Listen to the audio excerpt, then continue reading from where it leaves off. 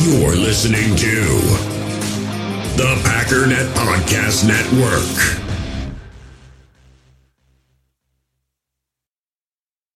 We all have smartphones, and we all know they're pretty amazing, but they also can be amazingly distracting, especially when we're around other people.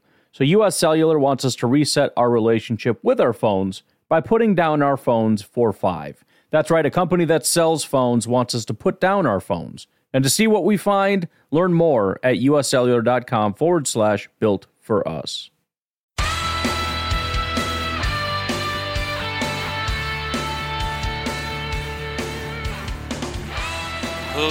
Ladies and gentlemen, welcome once again to the Packernet Podcast. I am your host and resident panelist, as always, Ryan Schlip. Check us out online, packernet.com. Find me on Twitter, pack_daddy.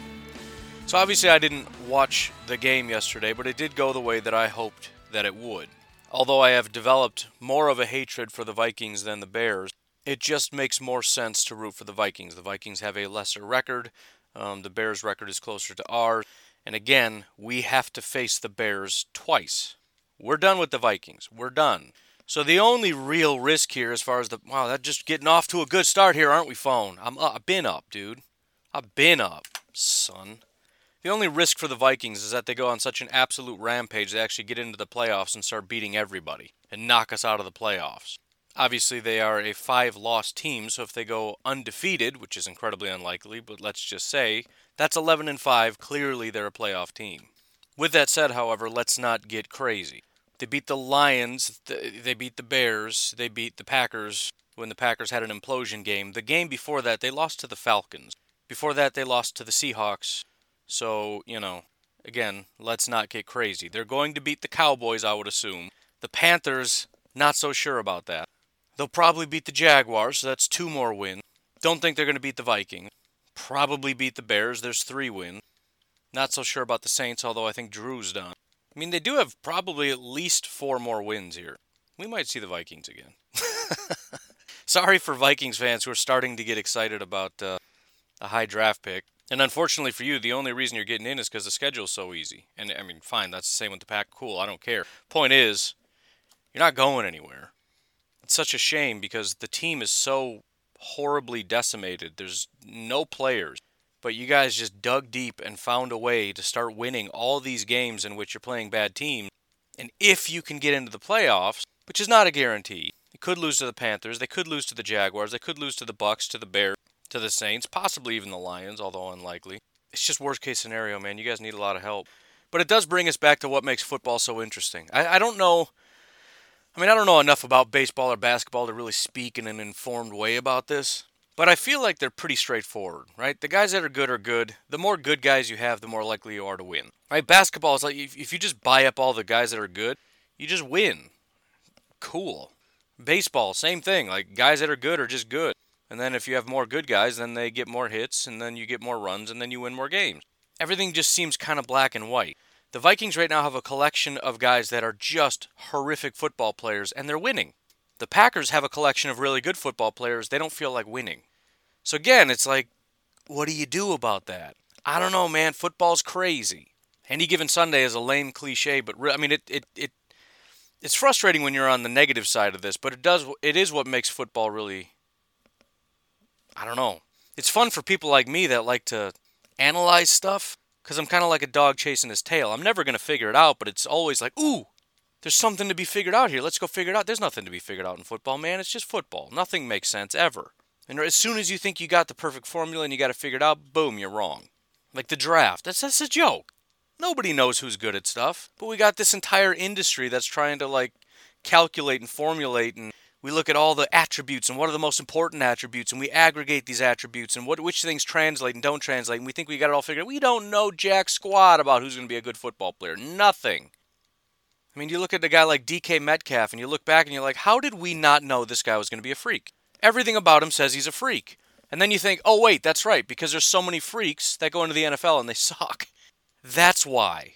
Because you're trying to be smart and be like, oh, everybody thinks he's going to be good just because he's like tall and fast and stuff. Ha ha ha, I'm smarter than that. I already know that doesn't make you a good football player. Which is true. But it doesn't mean you're going to be bad either. It's just nothing. There's nothing to be figured out here, man. There's just nothing to be figured out.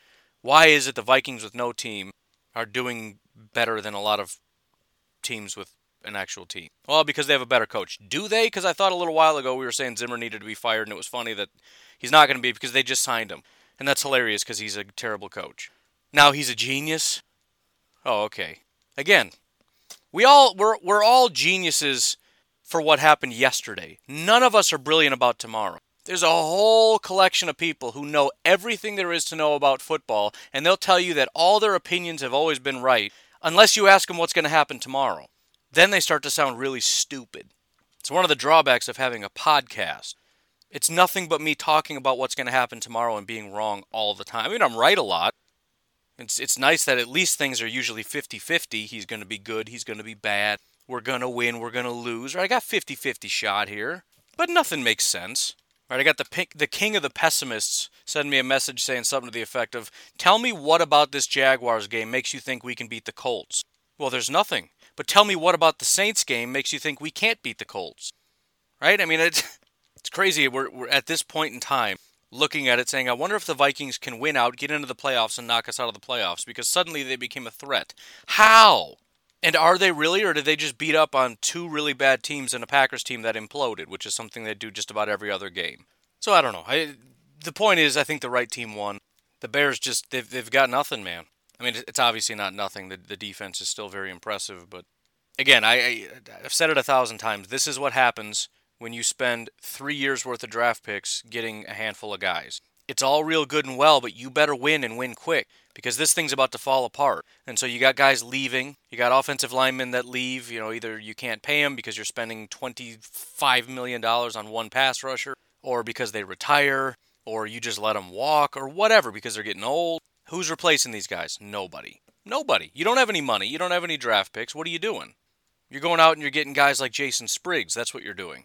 So, we all talk a lot about how we need to be more aggressive, we need to go all in, but man, you are really hard-pressed to find an example of a team going all in and winning as a result. I talked about last year, you had the Saints, you had, there were like 4 or 5 teams that were just going all the way in last year, and it ended up being the Chiefs, who did not go all in, that won. It just doesn't generally translate. It's hard to even find like a blip. Again, Antonio Brown. We talk about him, and it's like, well, I don't care what he did. I mean, he's a freak. He's so good. He's going to do all these things. And then he goes to Tampa Bay. He does absolutely nothing, and we just don't talk about it anymore. Where is he? I mean, if we just forget about all the crazy stuff he's done, which more stuff came out yesterday that he went crazy again. Well, this was a long time ago, and the team knew about it. So he's still going out going nuts. In this instance, for those that didn't know, by the way, apparently he's in some gated community, which is kind of what you want, but it's not quite right. I mean, the gated part is right. The fact that we're keeping people away from him with the gate is not exactly ideal. I feel like it should be the other way around, but that's a separate issue. So he has a guest come up to the gate and say, hey, I want you to let me in. I know Antonio Brown. And the security guard, who happens to be a lady, not that Antonio Brown cares, he likes to assault women and throw furniture off a balcony at children and stuff like that. So that doesn't really matter. But he was really mad, rode his bike out there, started screaming, swearing at the lady, and then attacking a camera, which is good because, I'm assuming he wasn't very far off from attacking this female security guard who's there to protect him and his community. But of course, Antonio Brown doesn't care. He doesn't know what it means to be grateful or a decent human being. He's just human garbage, but, whatever. So anyways, the team knew about it, and they're like, that's fine. We told him we don't like that stuff when we signed him and told him to come in here. Which, by the way, when do we go after Tom Brady, this hero of the universe? Aaron Rodgers is a bad guy. Why? When did he ever demand that a guy like Antonio Brown gets signed to their team? Has he ever done that? As far as I know, he sticks up for guys that are on his team. He does that too much, by the way. Those two, I know they're friends, but they are exact opposites. And it's probably to Tom Brady's credit, although he clearly goes too far in the case of Antonio Brown. But Tom Brady, if a guy is on his team and doesn't play well, he goes to the coach, to the GM, and says, get this piece of garbage off my team. Aaron Rodgers is a lot more like Mike McCarthy, where he just refused to let anybody go. All the worst players, when everybody's talking about how bad they are, he comes out and he's like, this is my favorite player in the world, and we need to keep him. I love Martellus Bennett and Jeff Janis and Jimmy Graham. They're the best players in the world. Mercedes Lewis. Rodgers, all due respect, shut up. I don't want to hear your opinion anymore. I get it. Everybody's your best buddy, and you're super care about winning all the time, and that's the most important thing, and you don't tolerate anybody messing up. At the same time, please don't fire my friends. Just play football and leave it to Brian Gutekunst to figure that stuff out, all right? But really, I mean, it's never a good day for the we need to go out and get people crowd. The Vikings have nobody, they're winning. The Packers went out and got all these guys, now they have no money, they're not winning. And the reason we're not winning is because we didn't go get anybody. Excuse me, Za'Darius, Preston, Amos, Billy Turner. We went out and got everybody. Now those guys aren't playing very well, and the reason that we're losing is because we didn't get enough guys. No. It's because we went out and got guys, we have no money, and the guys that we got aren't playing well. Don't try to move the goalpost. Gutekunst did exactly what you guys said we needed to do, and it's not working. Well, we need more guys. And again, this is the problem. You can't build a team through free agency. That's not how this works. Well, we need more guys through free agency. Okay, let's go get some more.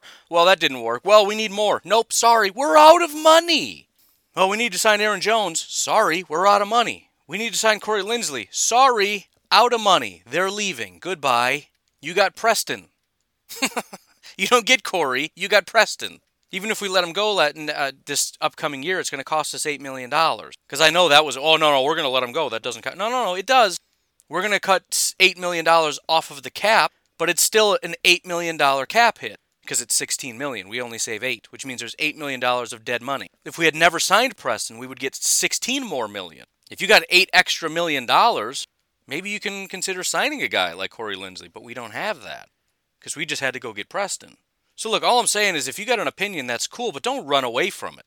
And before you move on to the we need more guys, let's address the other guys that we signed that didn't work out too well. I don't want to make too many government parallels here because people will get all huffy about it, but that's government in a nutshell. We need to do this. Really? Yes, we do. All right. And then we do it and it doesn't work. Well, we need to do it more.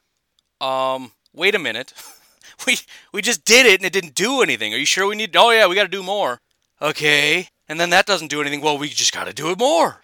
How about... Let's pause here, stupid. Let's just take a time out and address the fact that you've been wrong every time so far. Can we pause and reassess the theory? Like the foundational theory that we're starting with here before we continue down this path of stupid? But again, that's never going to happen because there are just certain people, certain industries, whatever, where you can't change the core idea. Whether the core idea is free agency fixes problems or government solves problems or whatever it is, that's the thing that can't be changed. That's the foundational issue some people just can't let you touch. And again, to bring it back full circle, the Green Bay Packers and the most recent Coach Hahn video is going to, in my opinion, back this up. It's not a player issue. It's a we just need to play better issue. The main point of his video is analyzing the run game, which, as I'm looking at this, and I've been very, I've brought it up, but not to a large degree. The run game for the Green Bay Packers has graded positively in 2 games this year. 2. The Detroit Lions and the Houston Texans. That's it. Aaron Jones, and I've been kind of flippant about this as well in terms of just being like, it's fine. We know Aaron Jones is good. Aaron Jones is ranked 41st in the NFL right now overall as a running back. Jamal is ranked 31st. Aaron Jones has an average grade, 64 overall. 64. So I think now that we're looking at a team in which some guys just are not quite in it all the way, it's time to start taking certain things more seriously, like Aaron Jones isn't quite doing what he needs to do. And again, if you watch the Coach Hahn video, which I might wait until tomorrow because there is the film session is tonight, so there's going to be a live Zoom film session with Coach Hahn going over a lot of this stuff. If you want him to go over the run game, ask him about it. I'm not sure exactly what he's going to be talking about in this Zoom thing, like, just sort of having general structure, and then you guys can ask questions after. But that's going to be tonight if you want to get involved. Patreon.com/pack_daddy. Charles Woodson tier or higher, and you can get involved in that. I'll send you the link. That's tonight around 6 Central, I think. But anyways, one of the plays that he highlights, and basically the crux of the video is the run game isn't working, and it's not just one thing, it's everybody. From the offensive linemen to the wide receivers to the tight ends to the running backs. Just making stupid mental errors. And you watch Aaron Jones, who is generally just, that's the thing, he's not a super high-end athletic freak. He's not Dalvin Cook. He's not Derrick Henry. He's not Josh Jacobs or Christian McCaffrey. But he's just very, very skilled skilled at doing the right things. And when he's not doing the right things, he looks like a run-of-the-mill average or below average running back. And so when you watch, for example, Coach Hahn break down the play in which Aaron Jones isn't doing the right thing and saying, look, this is very simple. The way that these plays are designed, your job is to do this. He didn't do that. And the play went nowhere because and there was a play there. There was a play to be had. And again, it comes down to it's not scheme, right? You've got coaches that I'm starting to, the more I look at this, I'm starting to think scheme is pretty simplistic. Not that there aren't some guys that are just next level in terms of scheme and everything else, but on especially certain things like an inside zone run play. It's pretty basic. It really just comes down to this is how it works and everybody just needs to execute. It's not like there's some genius scheme involved. The offense and the defense know how inside-outside zone works, how power works, how all these things work. It's just a matter of do your job and it's going to be there. Aaron Jones, just do what you're supposed to do. The stuff that, I don't mean this to be disrespectful, but Coach Hahn is a high school football coach. He's looking at this saying, no, I know how this works. My guys, my football players, my high school football players could tell you what he's supposed to do here because I teach them. And Aaron Jones isn't doing it. And it's stuff, listen, football is super high pace and everything is all, but this is, if you're not 100%, if you're operating at 80% physically, mentally, emotionally, whatever, you miss these little half steps, these little foundational things that you've known since high school that suddenly you're just not doing. You're overthinking or you're underthinking or whatever the case is, and everybody's just not playing well. And so we're sitting here talking about, are we going to pay Aaron Jones? He's not even been good this whole year. And yeah, you can probably take PFF with a grain of salt if you want. How much do they really know? But look, they've always loved Aaron Jones. His grades for the 4 years that he's been here, starting in 2017, 78.8, 80.7, 84.8, 64. His running grades, 84, 85, 80, 61. Something isn't right. He's still averaging 4.8 yards per carry. I get that, but let's look at this. His yards per carry this year, 4.1, 9.3, which obviously throws off the average, 4.3, 4.7, 1.5, 3.9, 3.5. The last 3 weeks have been, what in the world is this? Well, maybe it's the offensive line. Yeah, in part it is. But that's the thing. It's everything has to work in unison. And if one guy messes up, as you'll see in this video, that's all it takes. And when you've got a situation where it only takes one guy to make a mistake and you've got 5 offensive linemen and a running back involved in the play, plus, a tight end and a couple of wide receivers, and you got guys messing up like once every 5 plays, you're never going to go anywhere. Well, Corey Linsley made a mistake on this one, and Mercedes made a mistake on this one, and Aaron made a mistake on this one. Everybody needs to wake up. And again, this is why the Vikings can suddenly wake up and start beating teams, and a team as stacked as the Packers with guys like Aaron Jones just suddenly don't play well anymore, because guys like Aaron Jones are just like, I don't know, just not having a good year, just not feeling it this year. Which I feel bad for him. He's a great guy. He's looking to get a big contract, and it's like, who's paying this guy $12 million? Who in their right mind? That's the thing. You got a bunch of teams that make irrational, rash decisions. Right? Like, I know we shouldn't do this, and I know it doesn't usually pan out, but man, he's so good. Let's just do it. Let's just do it. Who's going to make an irrational, rash decision with Aaron Jones, who is a smaller back, 26 years old, which is all downhill after 26 usually with running backs, who has a injury history, who just came off a pretty bad year, in which several games this year, Jamal has looked like the better running back. Right? Really. If anything, this points to the Packers keeping him because his contract is about to plummet. If he's worth suddenly $6 million, I don't know, maybe we just hang on to the guy. But again, it's good and bad. It's bad because, obviously it's just bad that guys just aren't playing, but it's good because they can do it. To give you an example of what I'm talking about, Corey Linsley, overall as a run blocker right now, 87 overall is his PFF grade. His grade last week, 59. That's not great. David Bakhtiari is a run blocker right now, 83.4 overall. His grade this past game, 68. Rick Wagner overall is a 71. He hasn't had a good game since week 4 as far as a run blocker. He's been fine as a pass blocker. Elton, he's just, again, PFF has never liked him as a run blocker, and I know Twitter has always been telling us he's a really good run blocker, and look at this touchdown, it happens because of Elton. It's bad. I don't know what to say. It still applies, 64 overall and a 58 in this past game. But really, he's been bad all year with the exception of Tampa Bay. He had a 91 overall. It's the only reason his overall run blocking grade isn't just horrific. And then Billy Turner is kind of similar, except he's only had one good game as a run blocker and a lot of really bad games. He had a 48 overall as a run blocker in this last game. So, but again, the point is they can do it. They just it's so frustrating to watch a video in which it's simple stuff like your job is to push this guy out of the way and then get up to the next level, except you forgot to do the first thing and just walked right past him, and then they got tackled in the backfield. Like simple, stupid stuff that, again, high school kids know how to do. You're in the pros, and you just forget. Oh, yeah, I forgot. I was supposed to do that thing first. I literally just forgot what my job is. I forgot how inside zone works. What? How?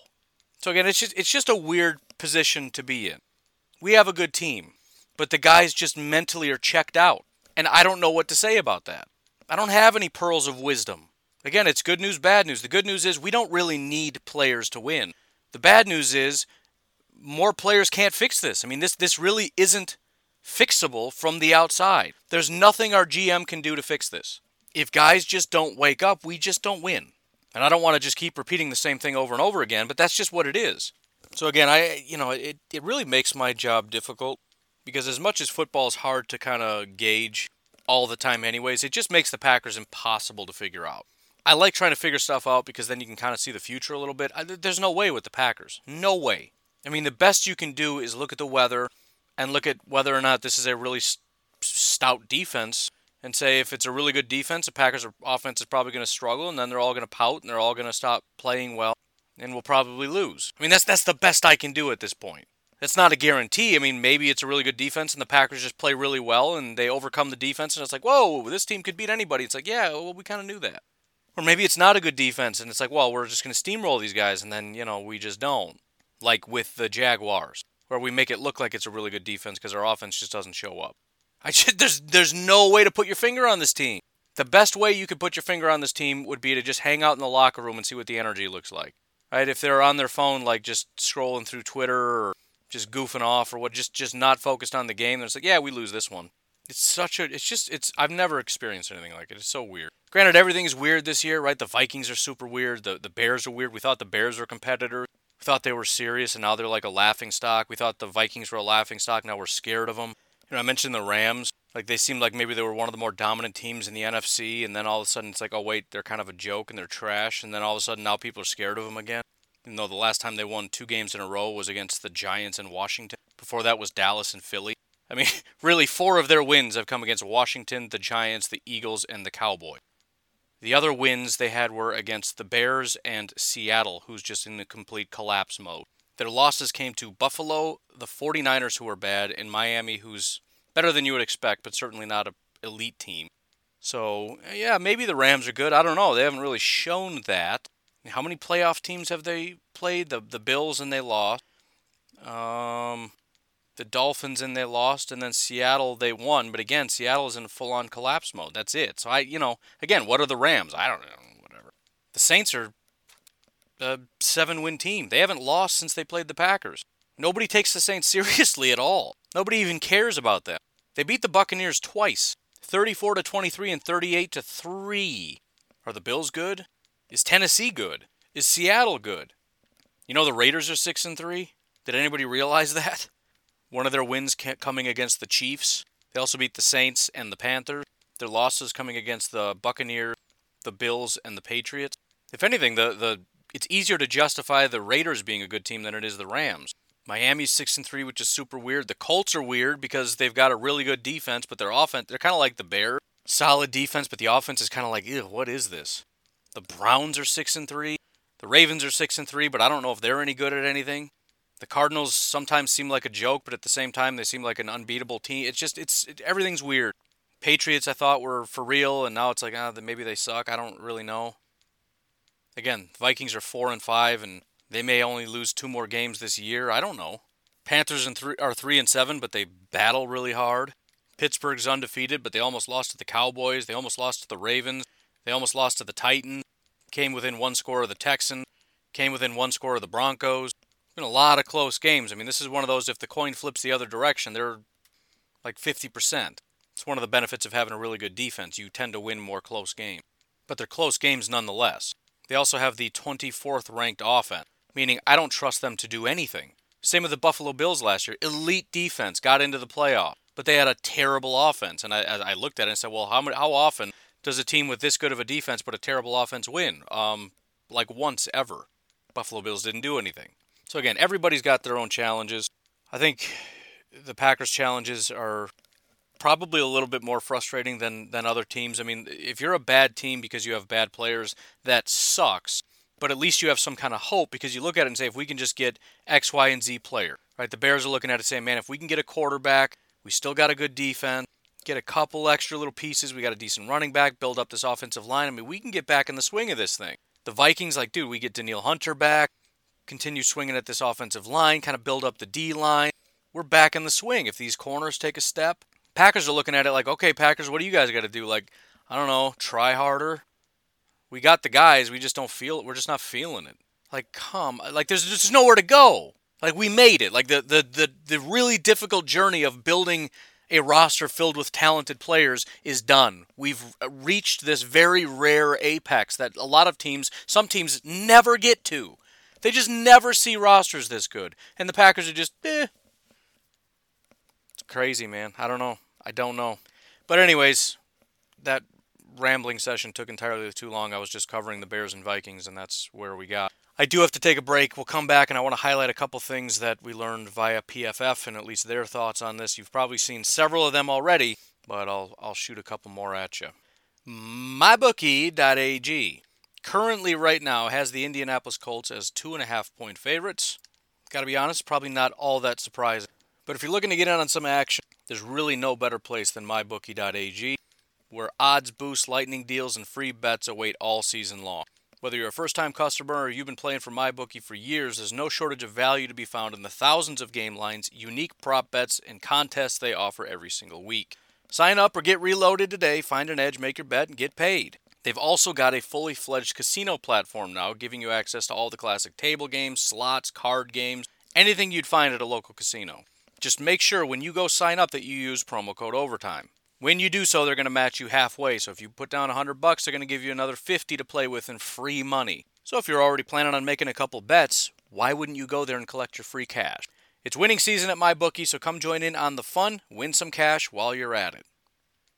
We all have smartphones, and we all know they're pretty amazing, but they also can be amazingly distracting, especially when we're around other people. So US Cellular wants us to reset our relationship with our phones by putting down our phones for $5. That's right, a company that sells phones wants us to put down our phones. And to see what we find, learn more at uscellular.com/built for us. In the hobby, it's not easy being a fan of ripping packs or repacks. We get all hyped up thinking we're going to get some high-value Jordan Love card, but with zero transparency on available cards and hit rates, it's all just a shot in the dark. Until now. Introducing slab packs from arenaclub.com, the only repack that provides real value, a complete view on all possible cards, and clear hit rates for each one. Now when I buy slab packs on Arena Club, it finally feels like I know what I'm getting. And honestly, the best thing for me and my son is the fact that we're kind of novices into this. When I walk into a card shop with my son, and a card says it costs $40, kind of just taking his word for it that that's a good value. So I appreciate the transparency on grading, as well as just getting excited about seeing what you could potentially get. Right now, you can get 10% off your first purchase by going to arenaclub.com/packdaddy. Wow, that's crazy offer. 10% off a $400 slab pack. That's $40 right there. Anyways, that's arenaclub.com/packdaddy for 10% off your first purchase. Hey, it's Kaylee Cuoco for Priceline. Ready to go to your happy place for a happy price? Well, why didn't you say so? Just download the Priceline app right now and save up to 60% on hotels. So whether it's Cousin Kevin's Kazoo Concert in Kansas City, go Kevin, or Becky's Bachelorette Bash in Bermuda, you never have to miss a trip ever again. So download the Priceline app today. Your savings are waiting. Go to your happy place for a happy price. Go to your happy price, Priceline. All right, so the crux of what we learned via PFF was that at least again, PFF really liked the Packers' defensive line.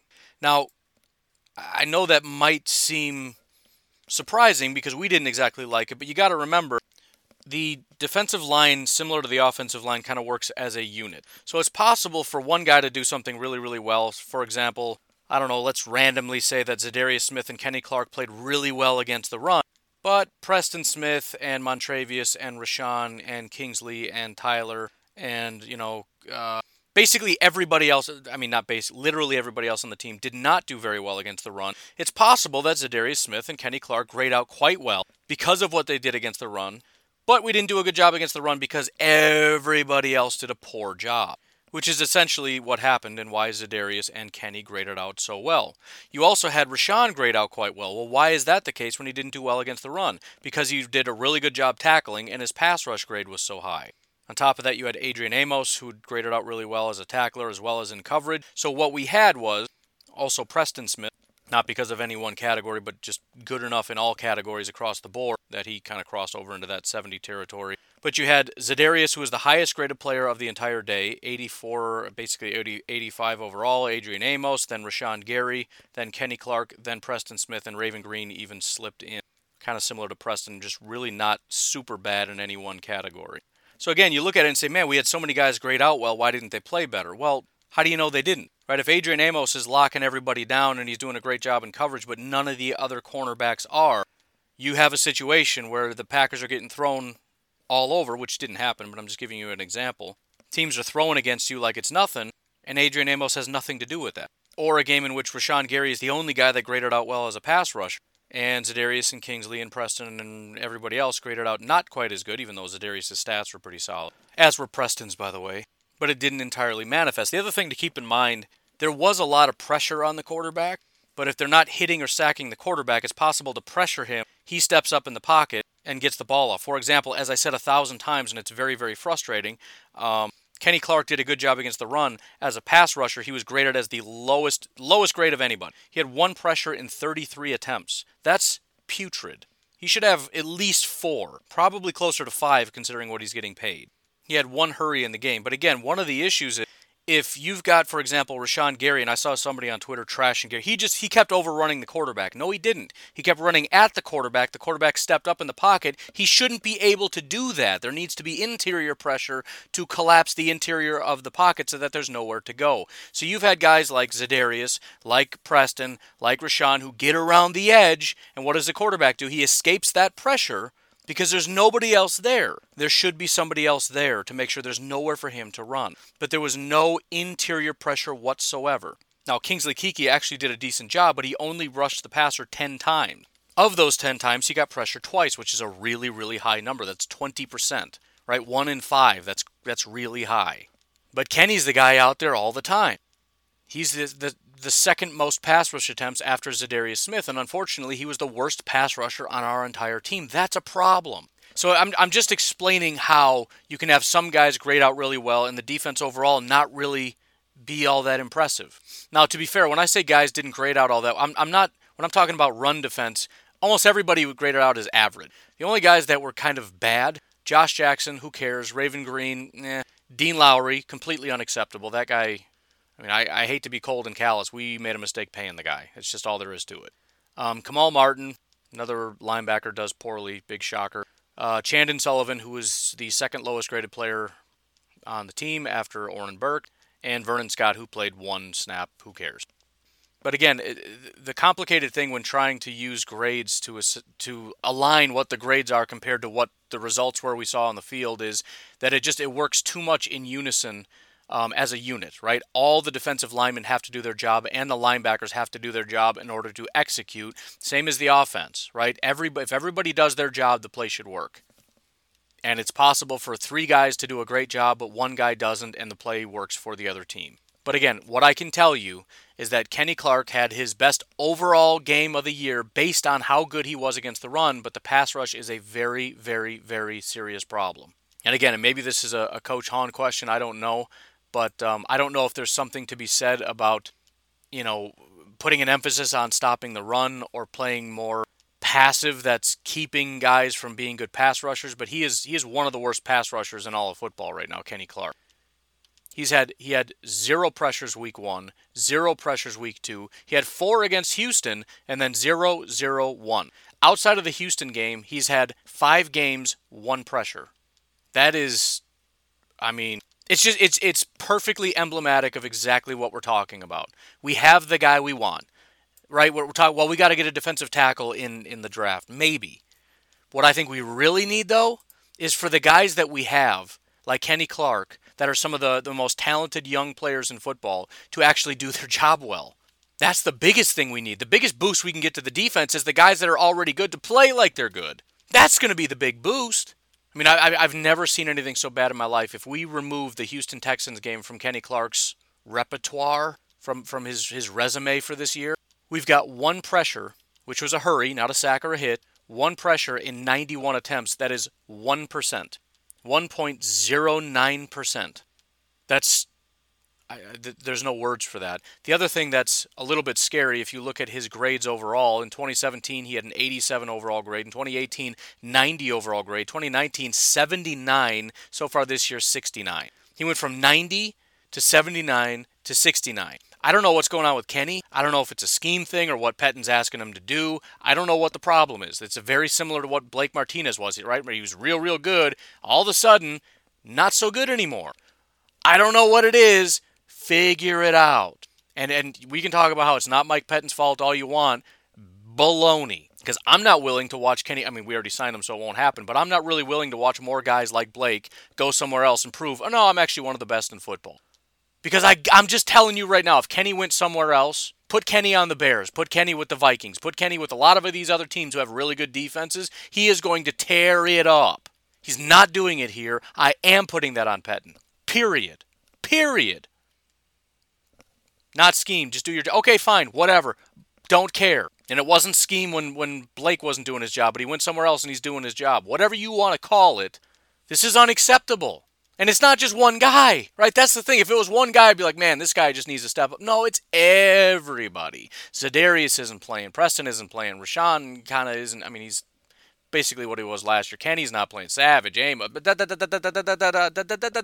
the line. I was trying to get down the line out, but it's a D, and every time it just went on forever. It's kind of an interesting little thing that just happened there. But my brain broke. Got to witness that one in real time. Again, I'm not trying to just constantly say the same thing over and over again, but it's just frustrating. It's frustrating. 1%? I mean, again, take away the Houston game, it's 1%. Even if you just look at the last 3 weeks, he's up to 1.5%. Ooh. Remember, 10% is... 9.87% is that's pretty bad. 6.54, you're useless, right? That's like a 400-pound nose tackle that's job is to just stop the run, but there's no way you're getting any pressure. That is useless, fat, pathetic, stupid.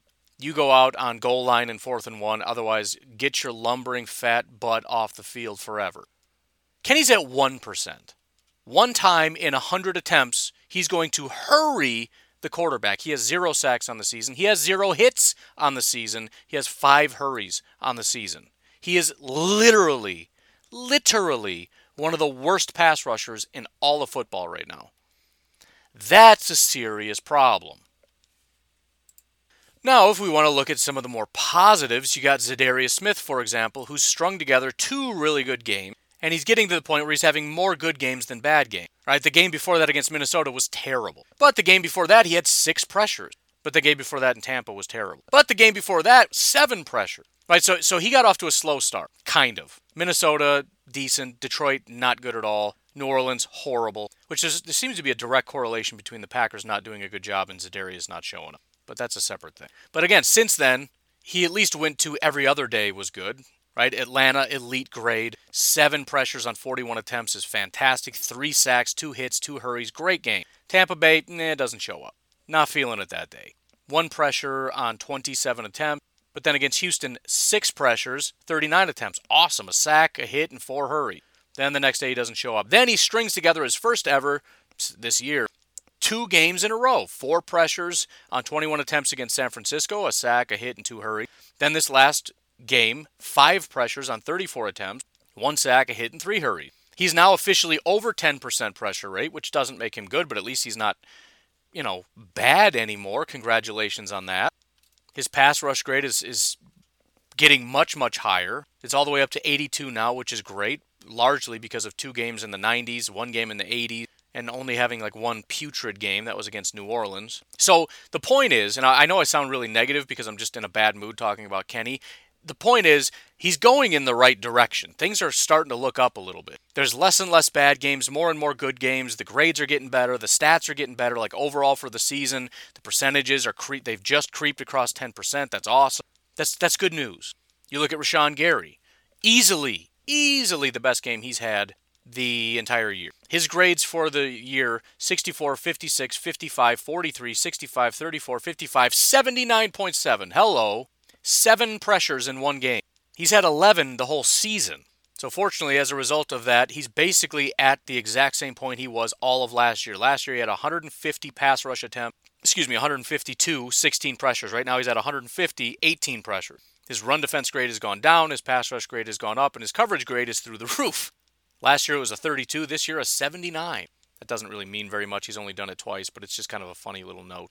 But it's a good sign. Do I expect that to stay up? Not necessarily. But it is nice that he really assaulted. And on top of that, he's only had 2 games with no pressure. Again, remember, this is a guy that does not get a lot of snaps. Za'Darius had 0 pressures in a game where he was in there the whole game. You give Rashawn a couple opportunities, he's going to get to the quarterback almost every time. One of the games in which he had 0, he only had 9 total attempts. He didn't even get 10 shots at it. The other game, he only had 13. In any game in which he has 20 or more, let's see, Minnesota, 22 attempts, 3 pressures. 23 attempts against Detroit, 4 pressures. 35 against Houston, he got 1. That's not good statistically, but he got 1. 22 against Jacksonville, 7 pressures. You give him opportunities, he's going to get to the quarterback. He's still got a lot to learn. He's still got a long way to go, but just based on physical freakiness, he's ready to go. Now, the only thought I've heard some people say it's time for him to take over for Preston. I think the biggest thing holding that back is he's not a Preston guy, he's a Za'Darius guy. He's a pure pass rusher that stays outside but can also probably move inside, even though they don't do that very much. Preston is a guy that is a purely stand-up outside linebacker, but they also like to drop him into coverage and stuff. Rashawn's not doing that. So it's sort of stylistically they're different. Schematically, they like having Preston on the field because he's the only guy that does certain things that Rashawn does not do. So I think that's the biggest thing holding that back at this particular point in time. Doesn't mean Preston's good at that, it's just a reality. They're different stylistic types of players. Other interesting note, Christian Kirksey was one of only 3 guys that played every single snap in this game, so clearly he was the top dog at linebacker. 64 snaps for Kirksey, Sullivan, and Adrian Amos. After that, Kamal Martin had 13 snaps, Oren Burks had 5. But overall, in terms of the pressure column, Rashawn Gary was 7, Za'Darius with 5 and 34 attempts. Preston had 4 with 28 attempts, which is great. Kingsley again had 2 with 10, which is fantastic.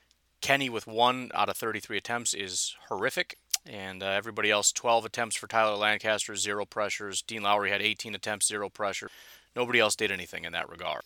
In terms of coverage, guys that graded out really well, Raven Green, Kenny Clark, he didn't drop into coverage at all. I think what this is referring to is sniffing out screens. You remember that one play in which there was a screen, he sniffed it out and brought the guy down right away? I think that's how guys who are like defensive tackles that don't have any coverage snaps get a really good coverage grade, is because of plays like that. Otherwise, Adrian Amos. So we'll say Amos and Raven Green graded out well coverage-wise. Raven Green, I think, is really impressive. 4 targets, only 1 reception and 1 pass breakup. Darnell Savage would be the next highest. He was targeted twice and had 2 pass breakups. So massive kudos to Darnell Savage on that. I know one of them was massively underthrown, but you got to factor in his speed on that. Josh Jackson, only 2 targets, 2 receptions, 28 yards. Christian Kirksey, 5 targets. He was the second most targeted guy, but did give up the most receptions. 5 targets, 5 receptions, 24 yards.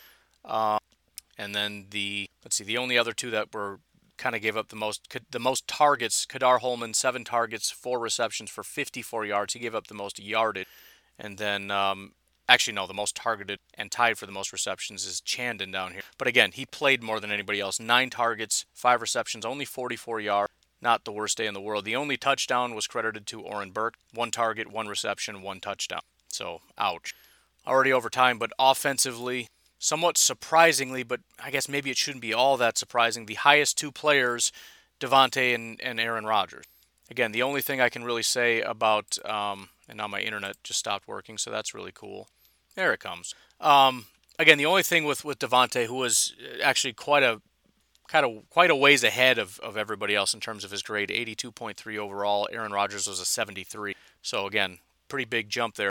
Number one is how much do they take away from Davante on some of those drops, right? I don't know if they have a gradient for that. Like if you're wide open and a catch hits you right in the hand compared to you're catching it and somebody blasts you so that it knocks you off your feet. I'm not sure. On top of that, you got to remember there were 53 snaps in this game. 18 were him run blocking. He had an 80 overall grade as a run blocker, so he gets credit for that. 35 times he ran routes. So there were times when he had drops. He also had several catches, and there are also times when he's running routes against guys that the ball doesn't go his way. So from their perspective, Davante still had a very good day. So technically my position that Davante doesn't have bad days is correct. I'm taking a win for that one. Feel free to dispute them, but again, you got to go back and watch all 53 snaps if you want to overly critique Davante Adams. Other guys that graded out well, I mentioned Aaron Rodgers, Marquez Valdes-Scantling, David Bakhtiari, who was kind of mediocre as a run blocker, but again, great pass blocker, and then Jamal. Actually, Jamal wasn't quite 70, but I'll give him credit for it. It was close enough. Pass blocking grade was real high. Run grade was actually really high, 77, which is rare for the Packers. They're one of the worst graded run teams. None of the running backs are doing a very good job this year, but he actually did. And I think he did. Again, in the start of this game, he was the better runner. It wasn't until the end of the game when I think the defense was gassed, you started to see Aaron start to get a little bit. But it was, when Jamal was in, we got yards. When Aaron was in, we didn't to start the game. The biggest reason that Jamal didn't grade out all that high is his receiving grade was actually quite low. If we look at the offensive line as a whole, again, it's a team that is a much better pass blocking team than a run blocking team, but Bakhtiari did a fantastic job. Jamal, Corey Linsley, Robert Tonyan, Mercedes Lewis, and maybe Elton Jenkins will give him credit for 69.6. Those were the solid pass blockers. Billy Turner, a 64, so he graded out his average. Lucas Patrick, horrible. And Aaron Jones graded out terribly as a pass blocker. Run blocking, Davante Adams, I mentioned, had a really good game. Juwann Winfree, I know nobody probably knows that he even played. He did play 3 snaps. All 3 he went in as a run blocker, and he graded out really, really well as a run blocker. That is going to come to a complete shock. Maybe he did really well on the other 2, because one of the highlights of the "this is why the Packers are terrible" was Juwann Winfree just completely whiffing on a block. So I don't know exactly. Again, he must have just dominated on the other 2, because I don't know. That's weird. Equanimous, Mercedes, another guy that was highlighted as having a bad block. We all saw that one. That was at the end of the game when we would try to convert that 3rd and 1, and the guy cut inside that was on Mercedes. But again, he's got 14 opportunities. You can have one and still be graded out decently. And then Bakhtiari and Tonyan weren't terrible. A lot of kind of average. The only guys that graded out really terribly in this category, Lucas Patrick, Billy Turner, and MVS. Overall, in the blocking category, Davante... Actually, no, I'm not going to do that. Bakhtiari was the highest. He was the only one that graded out as even good, which is not great. Corey Linsley was average. Elton was average. Billy Turner graded out as below average. Lucas Patrick was bad. So there you go. Anyways, I got to get out of here. Again, it's we know what has to happen. Everything is there. The offensive line is good enough to know how to block. They're just choosing not to do it recently. Aaron Jones knows how to run a football and how inside and outside zone work. It's just a matter of whether he feels like doing it on a play-to-play basis. The defensive line, they're good when they're good and they're bad when they're bad, right? Za'Darius, sometimes he's an elite player. Sometimes he just doesn't have a single pressure on 30-some attempts. I don't know.